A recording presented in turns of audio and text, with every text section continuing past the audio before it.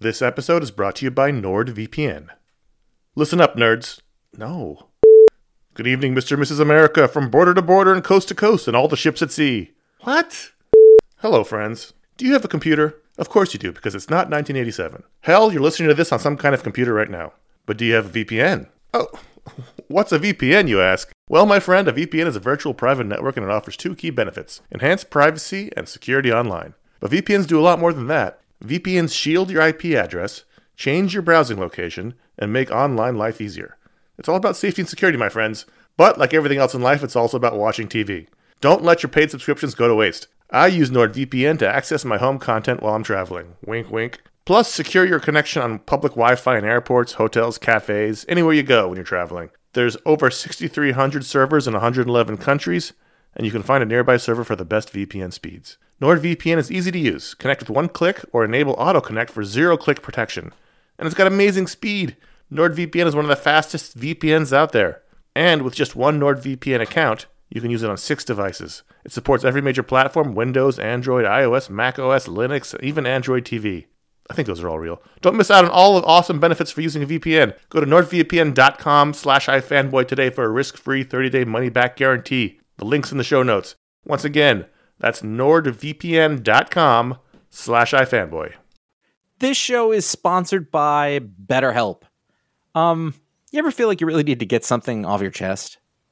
This is like a real thing. Like, if you're mad, if you're upset, if there's something going on, like there's often for me an idea. Maybe it's a wrong, maybe it's a moment, it's an injustice, it's something that just you keep going on and on over and over in your mind about it, and like that can create anger and resentment or shame, whatever it is.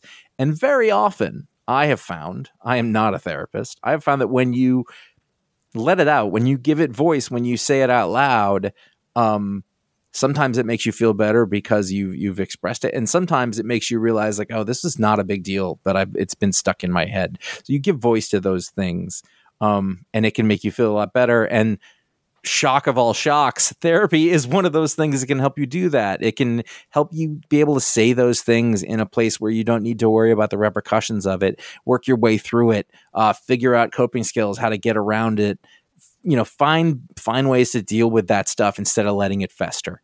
If you are thinking of starting therapy, if anything I said sounds familiar, you're like, oh, maybe my life would be a little better if I could deal with that kind of thing, you should give BetterHelp a try. It's fully online. It is convenient, flexible. It is suited to your schedule. That's the idea. That's what they're going for. You can fill out a brief questionnaire to get matched with a licensed therapist. That's a big deal. You can switch therapists at any time for no additional charge. That personal connection, I believe, to be super important. Again, I'm not a professional. Get it off your chest with BetterHelp. Visit BetterHelp.com/iFanboy today. You get 10% off your first month. That is BetterHelp, HELP.com/iFanboy. You're listening to an iFanboy Special Edition podcast on Ant-Man. So much for small talk. The big idea somehow snuck in. When we weren't looking, scared away the light-hearted laughter of our innocence. And it was replaced by a poker face need to draw. Welcome to an iFanboy Special Edition podcast on the movie Ant-Man. I'm Ron Richards, and I'm here with Conor Kilpatrick. Hello. And Mike Romo. Hey, hey. And we are from the website iFanboy.com, which usually is talking about comic books on a weekly basis, but every now and then comic books cross over into another medium like movies. It happens quite a bit, actually. Every so often. And so then we come here to talk about that movie to help you vent or agree with or whatever your opinion of the movie is. We're here for you. That's why we do it. It's a service. We love you. Yell at us while you're driving. No, it's wrong. Exactly. As mentioned, Ant-Man is the latest entry into the Marvel Cinematic Universe. This is the movie that stars Paul Rudd with a little bit of controversy in that it was originally developed by Edgar Wright, who then unceremoniously walked away from it. Well, this was actually one of the first movies that was developed. This has been developed for like 10 years. They've been doing this one before, I think before even Iron Man was in development. So Edgar Wright and Joe Cornish started developing this back in 06, I think, or so, and then for difficulties or issues with Marvel Studios, Edgar Wright walked away. Peyton Reed picked up the gauntlet and directed it, and it stars Paul Rudd, Michael Douglas, Evangeline Lilly, Bobby Cannavale, Michael Pena. And so it just came out. We all saw it. So well, what's interesting, before we get into what we thought of it, was that, the joke on the show every week has been, I guess we're going to go see Ant-Man. Yeah. There wasn't a whole lot of excitement. I love all these Marvel movies, and I wasn't super excited for this one. When I was walking to the theater, I was like, okay, how am I just going to not roll my eyes for 2 hours? And even I was not interested in seeing this movie at all. I had no interest. Well, and that was really the question. I mean, it was funny because last summer when Guardians was coming out, we're all going, "Oh, Guardians of the Galaxy, that's going to be the flop and whatever." And it turned into this enormous, enormous hit, an enormous, phenomenon. And so now all eyes moved to Ant-Man. Like, okay, well, Ant-Man. I was really curious because, here's the thing: on paper, I'm a huge Paul Rudd fan. Sure. It takes place in San Francisco. I live in San Francisco. On paper, there's a lot of things I can go with it, but it is kind of curious is how does it fit in and how is it going to apply in with the tone, especially with the work that Edgar Wright was doing, who has a different aesthetic than what the Marvel directors have been doing. And so, okay, before we get any further, it's a spoiler, spoiler warning. We're going to talk about the events of the movies, a lot to spoil, too. Minute details. Yeah. So if you haven't watched the movie yet, press pause. You. Tiny details. I just realized, Granular. I forgot the spoiler warning in our last. Okay. You're still getting back into it. Yeah, I know. Anyway, we'll get emails about that. Okay, so Mike, you went in begrudgingly. Connor, you weren't very excited. I was mildly excited. So coming out of it, how did you feel, Mike? I was amazed how much I laughed throughout the film. I left actually in a much better mood than I anticipated. I really enjoyed it. I was really thrilled to see everybody around me really laughing with really good guffaws. I mean, there were some really good moments here, and even from the story point of view, I really enjoyed how this is a smaller movie. I mean, there were sort of world-changing repercussions that could have happened, but I like that this wasn't sort of an end-of-the-world type thing. This is much more of a localized movie. It wasn't, I wouldn't say street level like a Daredevil, but I was really kind of thrilled just how much I enjoyed it. Connor? Similar to Mike, I thought it was really funny, really enjoyable. I think there's some problems, and we'll get into those in a bit, but I think what Mike said is the most important thing is that this was a very, and there's going to be so many fucking puns, this was a very small movie in terms of this was basically a heist film. It's totally. Ant-Man versus Yellow Jacket for a piece of technology that he's trying to steal, and there's like Mike said, there's repercussions for the world if the technology gets out, but at the end of the day, it's just a heist film, and they're not fighting a god, they're not fighting an alien invasion, they're not, it's just Ant-Man trying to steal something, and I thought that was really smart to vary the genre. It's a superhero movie, but it's not a superhero movie. It's a heist film mostly. Yeah, I mean, I agree. I definitely agree there. I mean, so to answer the original question, I walked out of it. I enjoyed it. I liked it. I thought it was enjoyable. I don't think it was I walked out going, well, that's not going to be a Guardians success, right? And we got to stop looking at these movies and expecting it to be the highest grossing movie of all time. You can't do that. It's not going to diminishing returns. And the Guardians success, the Guardians success, it just is out of the blue anyway. Still for me, honestly, I can't explain that still. Yeah. But there are a lot of bits about this movie that I liked it, but it's just funny because. All right, well, let's get into what we didn't like first. Going to what you were saying about the tone of it being a heist movie. Yes, it was a heist movie, and the whole idea is that Paul Rudd's a burglar, and you get all the sense and all this stuff. But at the end of the day, it's kind of just Iron Man again. Yeah. Because it was almost the exact same third act as Iron Man. Well, and find a suit, blah blah blah. Yeah, I mean, there's a suit, and then there's a business partner who betrays him. Learn how to use the suit. Yeah, I mean, it's Jeff Bridges, Ironmonger, bald guy, Yellow Jacket. Yeah, well, there you, I didn't even think of that, but it's pretty similar. And the podcast. Yeah. Well, for me, it's the least skillfully directed of all the films I've seen from Marvel. There's not a lot of flair. It's I don't want to say it's workmanlike, but it gets the job done. And there's some good bits in it for sure. We'll talk about those when we get to the parts that we like. Yeah. But for a character like Ant-Man, whose world's constantly changing, he goes through, there's a lot of visual stuff to play with there that really doesn't get played with. And so that's where you really feel the loss of Edgar Wright, is you feel like that movie would have been really visually interesting more than this one was. Go ahead. I was going to say, what frustrated me about the movie and being an Edgar Wright fan is that you see the glimmers of what he wanted to do. Mm-hmm. You know what I mean? Like because the initial story and screenplay was written by him and Joe Cornish, and then actually Adam McKay and Paul Rudd went in and did a polish to do what they eventually shot. And of course, it's not directed by Edgar Wright, but the scenes where Paul Rudd's friend is recounting what happened, those are the most interesting. Yeah, and that's totally super funny. You're right. And it was totally an Edgar Wright thing. I mean, I totally could. I mean, it reminded me of Spaced. Or Hot Fuzz. Yeah, exactly. So I mean, it was so every now and then you saw glimmering moments of what could have been with Edgar Wright, and then when that wasn't happening, what I saw was a very safe by the numbers movie. Right.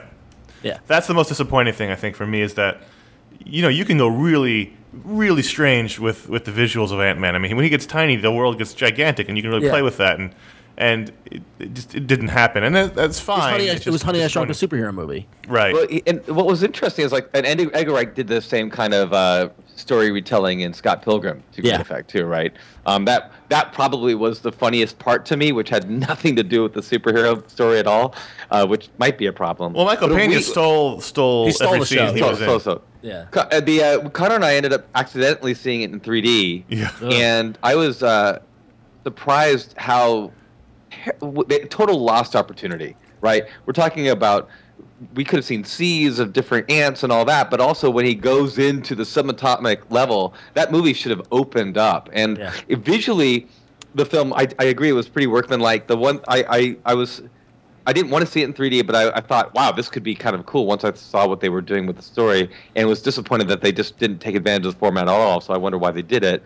But one thing that really stuck with me is that when Paul Rudd ran like Ant-Man, it totally reminded me of the comic for some reason, and I had no idea that I had such an emotional reaction to that little guy running with a big helmet. It was really funny how he ran, but visually, I just thought it was fine. There was some good flair, like the Thomas the Train engine landing on top of the cop car. Was the visual that every time it showed on the screen, the audience started laughing. Yeah. So there was a stylistically.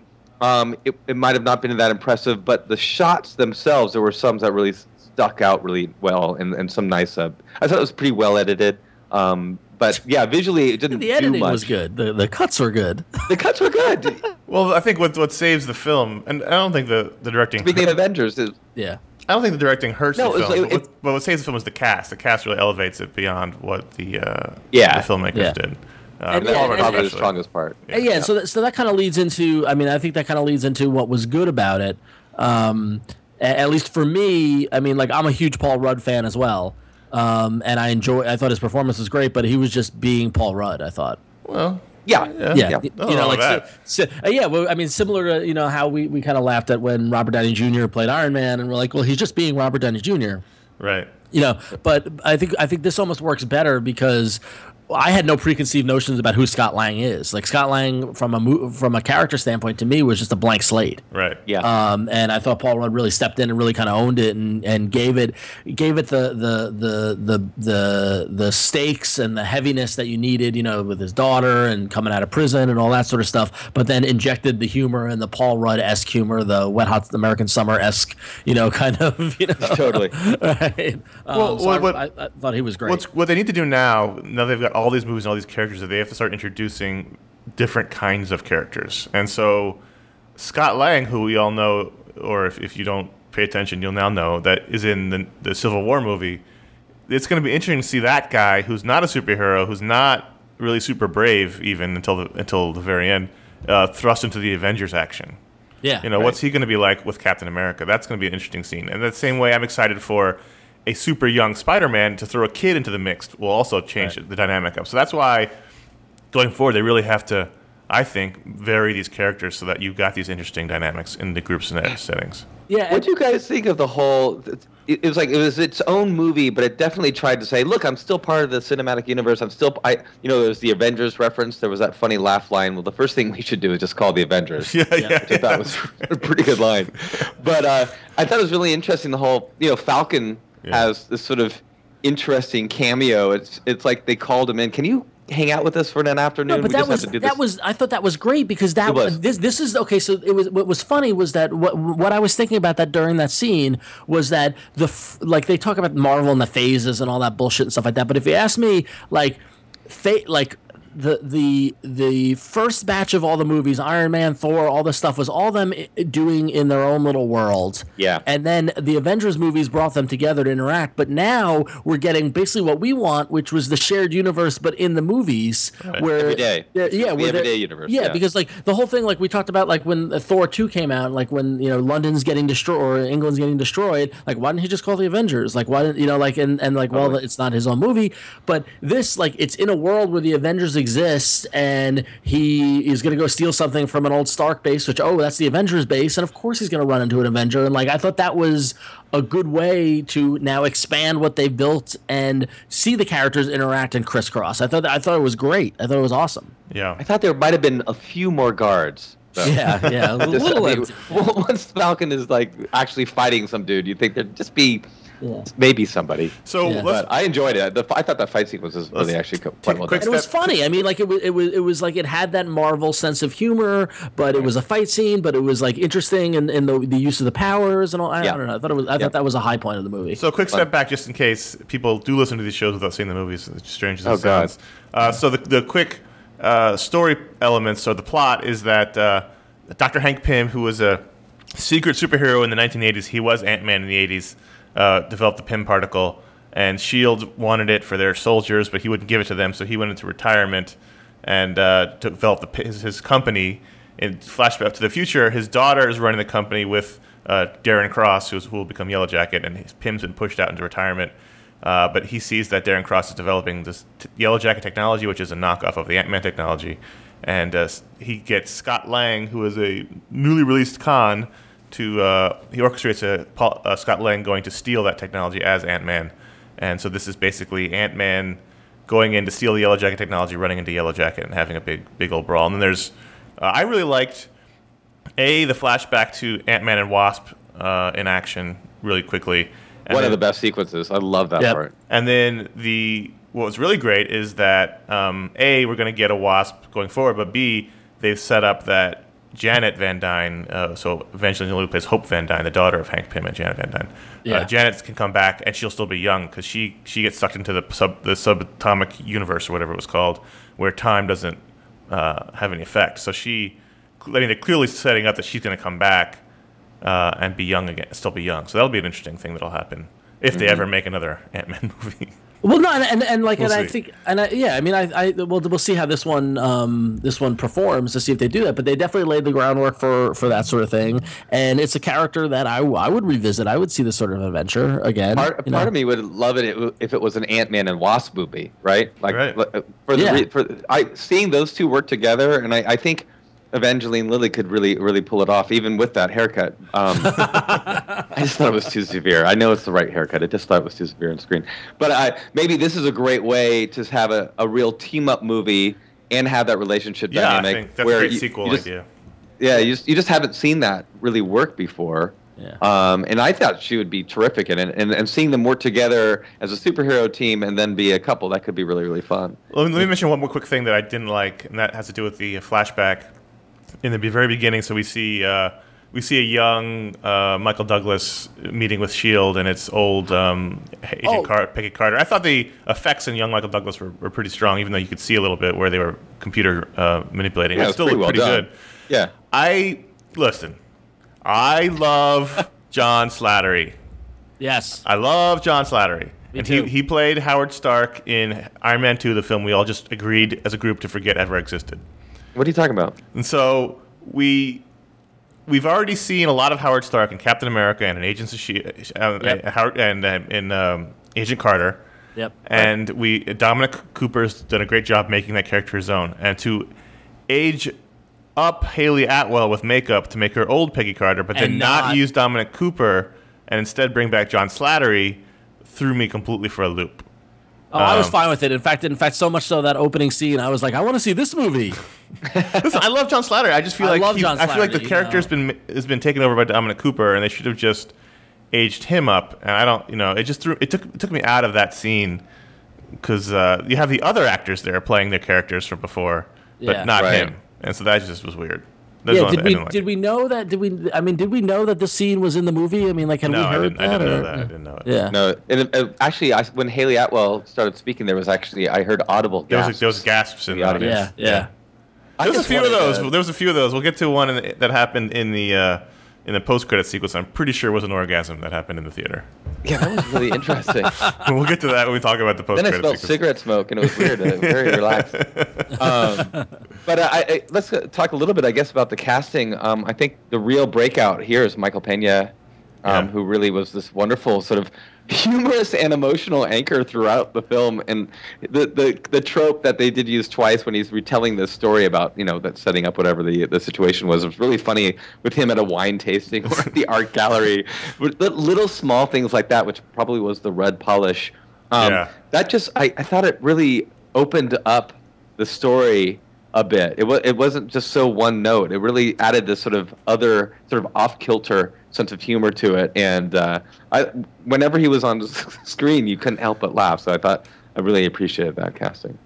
Yeah, I thought, like we said, Michael Pena kind of stole the show, but I think the supporting cast was really strong. I mean, like the entire, not just Michael Pena, but the other two guys, like the driver and then the hacker, like the team. I love. It's funny after watching, now several years of Arrow and Flash, like it's no longer just the hero, but now the hero's got a team. You gotta have a team. Yeah. You gotta have a crowded department. Yeah, which is And I love actually Bobby Cannavale with his buddy as sort of the bumbling Keystone cops following them around. He did really well making that character more than just the one note that it could have easily been on the page. Right. Yeah. You get a real sense that he cared for the daughter, but respected the relationship that Paul Rudd had with the daughter, and just how tricky that was, also being a cop. So I thought he had actually a pretty complex role to do. And he got to be a little bit heroic at the end too. He got to, and a good guy, legitimately good guy. Yeah. He could have very easily been the jerky, stepfather, but he was not, which makes it more interesting. There was great dynamics. I thought Michael Douglas did well, in the gravitas role of bringing in the established Hollywood actor to lend credence to the Marvel movie, but he doesn't do a lot because he's old Hank Pym. What he did was I thought was super nuanced was that so we know as comic fans we know who Hank Pym is, right. And we know about Hank Pym's history, and we all know about the Wasp wife beating and all the stuff like that. So we know that. Never mention it, never bring it up, never refer to it in the movie. Yet gives us hints of this unsuppressed anger that Hank Pym has, and also the fact that using the suit sort of unhinged him. Yeah, that had mental consequences to being Ant-Man. Right. Well, when they had that meeting, the flashback in the 7, I thought that when he says, what happened to your wife or whatever, I thought that was a reference to that. Right. So I thought that was a definite nod. But the thing was, maybe it was. Maybe it was. Yeah. No, he said you couldn't save Janet. That's clearly a reference to her dying. Yeah. Well, but the thing is, for us as comic fans, we read that as it meant to be read. It doesn't say it. It doesn't try to introduce it to somebody who doesn't have any clue. Right. But it gave us something. It gives us that context. And I thought the anger side of Michael Douglas was really was a nuanced performance by him, and that was very good. So. And you saw it a little bit when he gets mad at Lily, Evangeline Lilly. Yeah, exactly. Yeah, no, and any time, like when he punches Darren Cross in the thing, like it's like he's got this anger side to him that is bubbling under the surface. So did you guys know that the tank would large as soon as you saw it? No. As soon as I saw it, and then we saw it again, I was like, "Oh, that tank is a real tank." When the scene right before, like he flashed to it when he entered the building.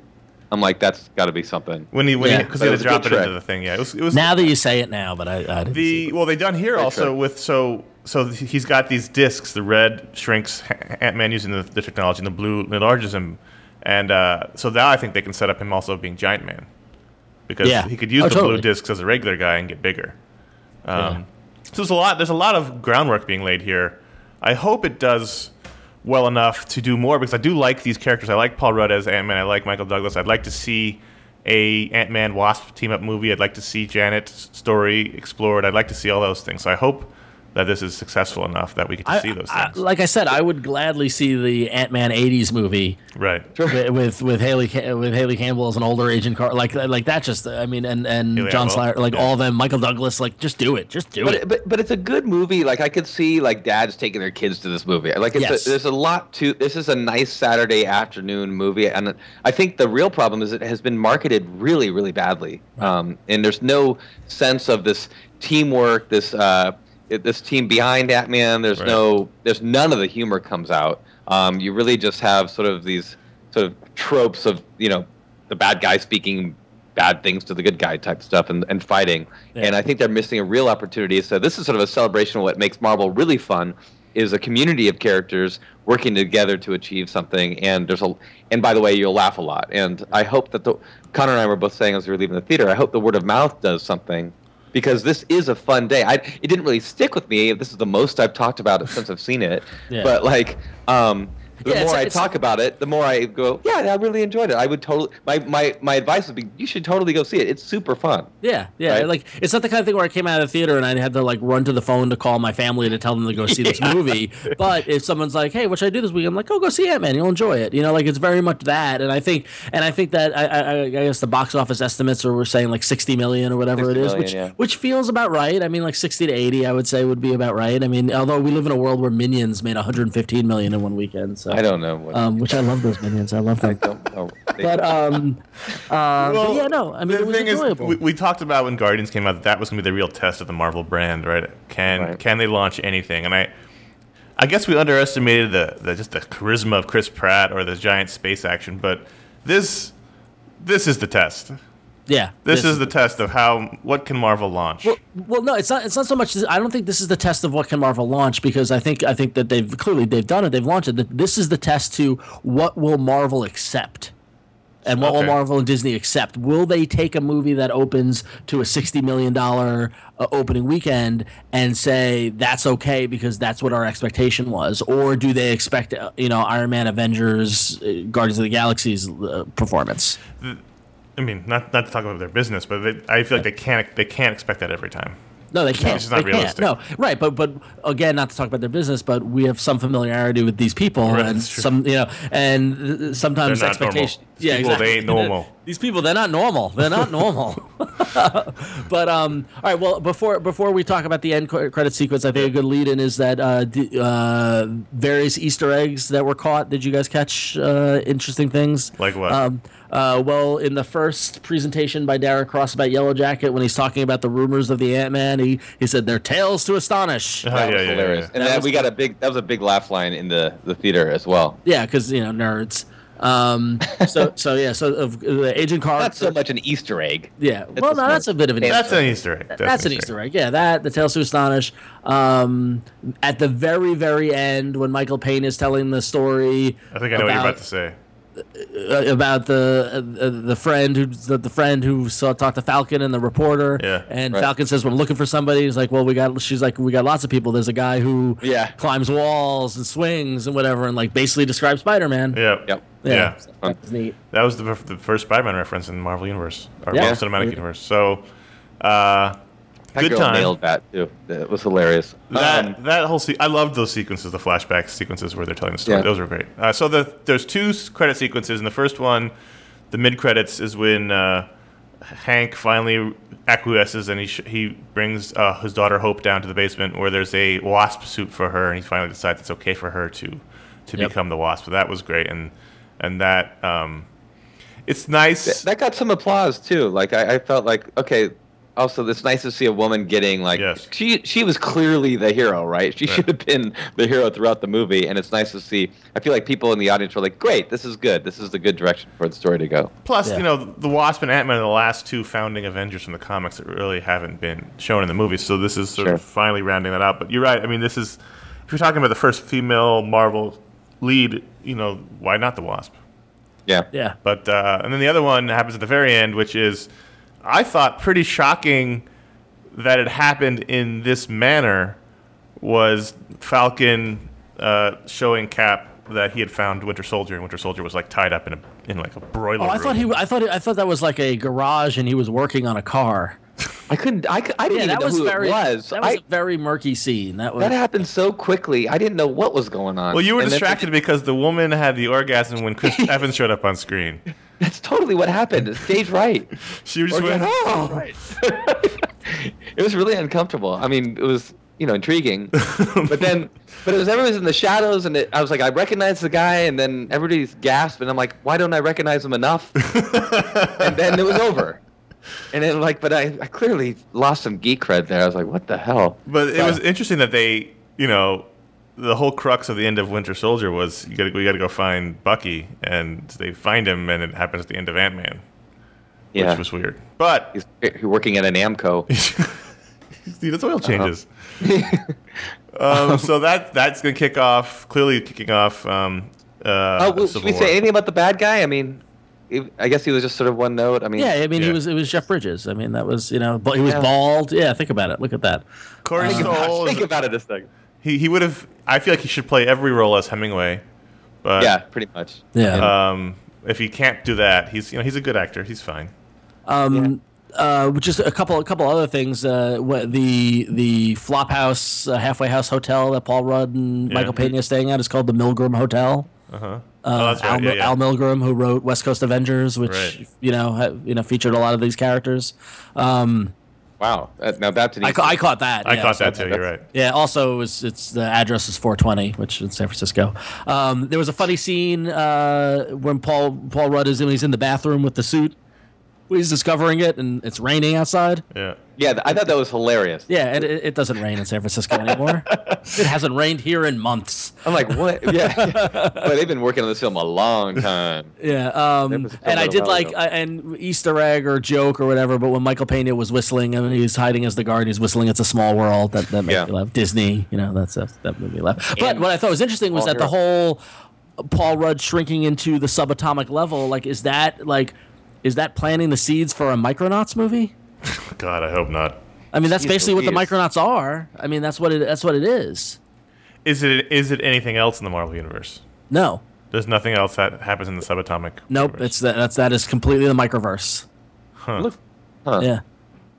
Isn't that how they brought back the Wasp in the comics? Was she had been living in the subatomic world? Oh, and she was like queen of the subatomic world. Yeah, that happened in Avengers with Bendis. Yeah. So maybe, who knows? That's interesting. But I hope they bring her back. I really hope, now that you've mentioned it, I hope that if they can do a sequel, it's an Ant-Man Wasp team up movie. Call it Ant-Man and the Wasp. That'd be I don't see Evangeline Lilly doing anything like this again unless it's something like that. You know. So that'll be fun. So that we had fun. I had fun. It's a very funny movie. Yes. Much more surprisingly so. Much more of a straight comedy than anything they've done so far. And I feel like we say that after all of these Marvel movies. Well, they're all funny, but this one I think was a comedy. Yeah. I really think it was a comedy first. Man, I wish Edgar Wright had done. I mean, imagine what Edgar Wright would have done with this. Right. Oh, I get it. It could have been so much worse. I mean, the ads make it look really boring and stupid.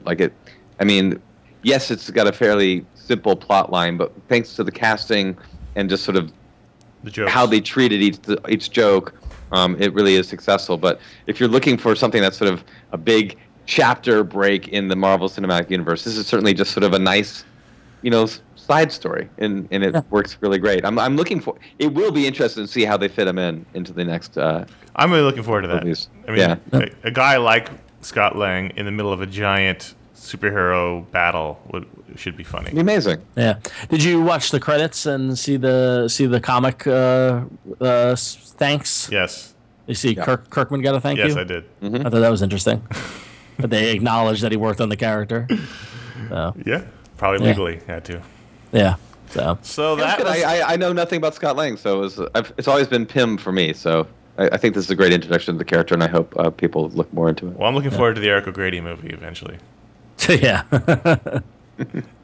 All right, so that's Ant-Man. You can go to iFanboy.com and talk about what you thought about the film there. There'll be a post for this show there, and you can find our weekly podcast, the Pick a Week Podcast, where we talk about the week's comics. Ron and our friend Josh talk about those.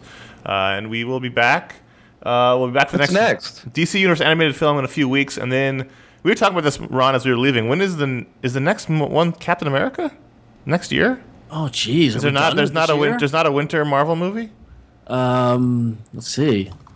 I don't. It must be Captain America because that was the tease in at the end of Ant-Man, right? I mean, it was not Thor. Nothing is. I don't think there's a Marvel movie until. Let's see. So Ant-Man. So next is Fantastic Four. But that's not a cinematic universe. No, movie. I know. I'm just saying that that's the next. That's August 7th, so we'll be doing that. Oh God. Let's see.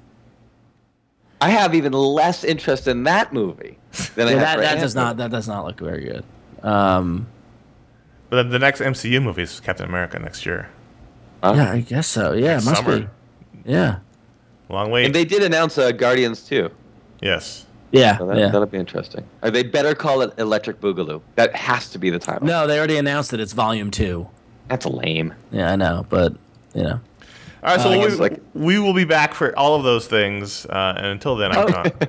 What? Wow. No, I was gonna say, so it's Fantastic Four, then Deadpool in February, then Batman vs Superman in March, and then Captain America in May. So yeah, we're busy. It's a dead zone after Fantastic Four. And I also like that we're talking about May of 2016. By the way, you could just shoot me now. Yeah. Yeah. So you shut your mouth. All right. Yeah. All right. Take us home, Connor. Until then, I'm Connor. I'm Ron. I'm Mike. There were 9 of us in the photograph. Our secrets hide in the tall grass. You can take them out with an ample blast. I'm recording as well.